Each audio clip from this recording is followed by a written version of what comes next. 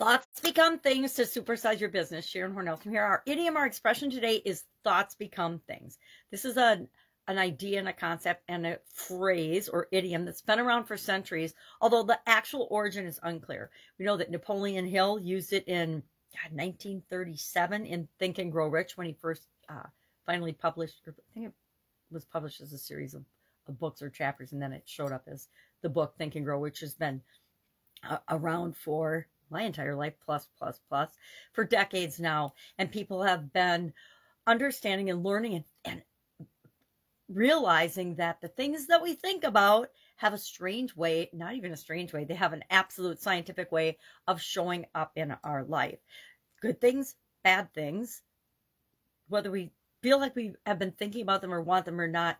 And I got a huge lesson in this one when I had my sudden cardiac arrest, because I don't recall consciously ever being aware of what a sudden cardiac arrest or broken heart syndrome even was until I researched it after having experienced and survived that particular life event or death event.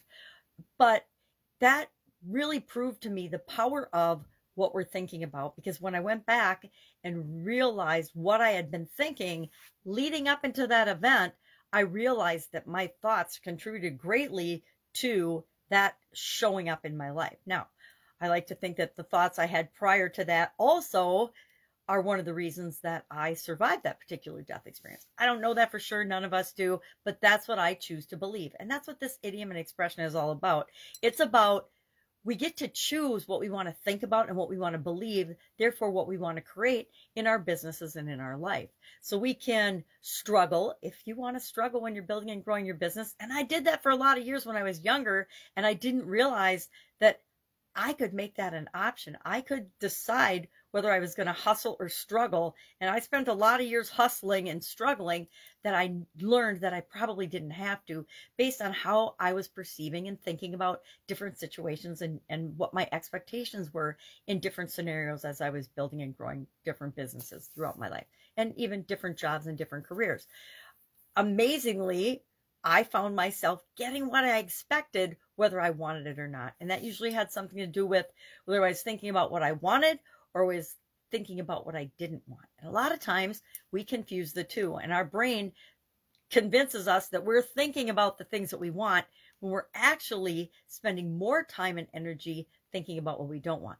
Oh, I don't want to get an IRS audit. Oh, I don't want OSHA to come in and investigate my business. Or I don't want, I did a lot of work with the FDA and the USDA in one of my businesses.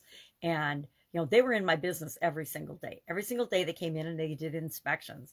And in the beginning, the previous owner of this particular business dreaded the whole USDA process and the whole oversight process. And I embraced it because I came from a world of quality and audits and manufacturing. And our relationship was tremendous because I used them as an asset and a resource to make my business better instead of thinking them as an enemy. A lot of people, when they're having to do audits and things, and I did a lot of audits as part of my corporate career of other businesses as well as our own. And I know some department heads used to dread me walking into their departments because they thought I was just going to point out everything that was wrong. And I did show them the stuff that they needed to fix in order for us to operate more efficiently and be a better business and just do the right thing. But I also pointed out the things that they were doing really, really well so that they could create more of those. So we've all, I don't know, maybe people haven't heard of the law of attraction. I guess I didn't really study or pay much attention to the law of attraction, even though I'd been exposed to bits and pieces of it until probably 2010, following my sudden cardiac arrest, when I actually had the time and energy to say, okay, well, what's going on in the world? How does this really work? How could this thing I'd never even heard of actually happen to me? And then I'm still here to investigate and try to figure out what the heck happened to me. Well, it's one of those lessons we learn from the experiences that we have. We either learn the lesson or we're going to repeat it. And I decided one death experience until I choose to leave the planet once and for all was enough. And so I needed to make some massive changes, lifestyle changes and other changes as well. So my sudden cardiac arrest to me was my biggest personal lesson in terms of thoughts become things. Now, I'm sure there's a lot of people that are saying, guess what? You didn't create your own sudden cardiac arrest. You didn't create your own health challenges. And I would say, but didn't I? Because I think that we're predisposed to some things, but other things, because we think we're predisposed to it, we actually create those things and they manifest and show up in our lives. It works for both positive and negative things.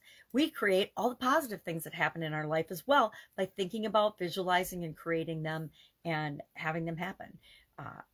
I challenged this was the same topic we talked about in the Get Your Goals Annual Challenge today. And I challenged the group to share one thing that they thought about that actually showed up in their life. And I guess I would say the same for you. If you're creating and supersizing your business, obviously you probably have thousands of examples of things that you've thought about and created in your life.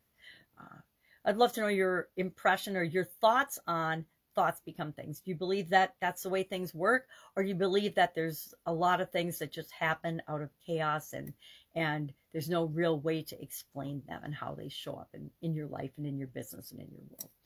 That's it. Have an awesome day. If I can help you anyway, ask. Otherwise, I'll be with you tomorrow with another interesting idiom. What does it mean? Where does it come from? And how might you use it to supersize and grow your business right now? Have a great day.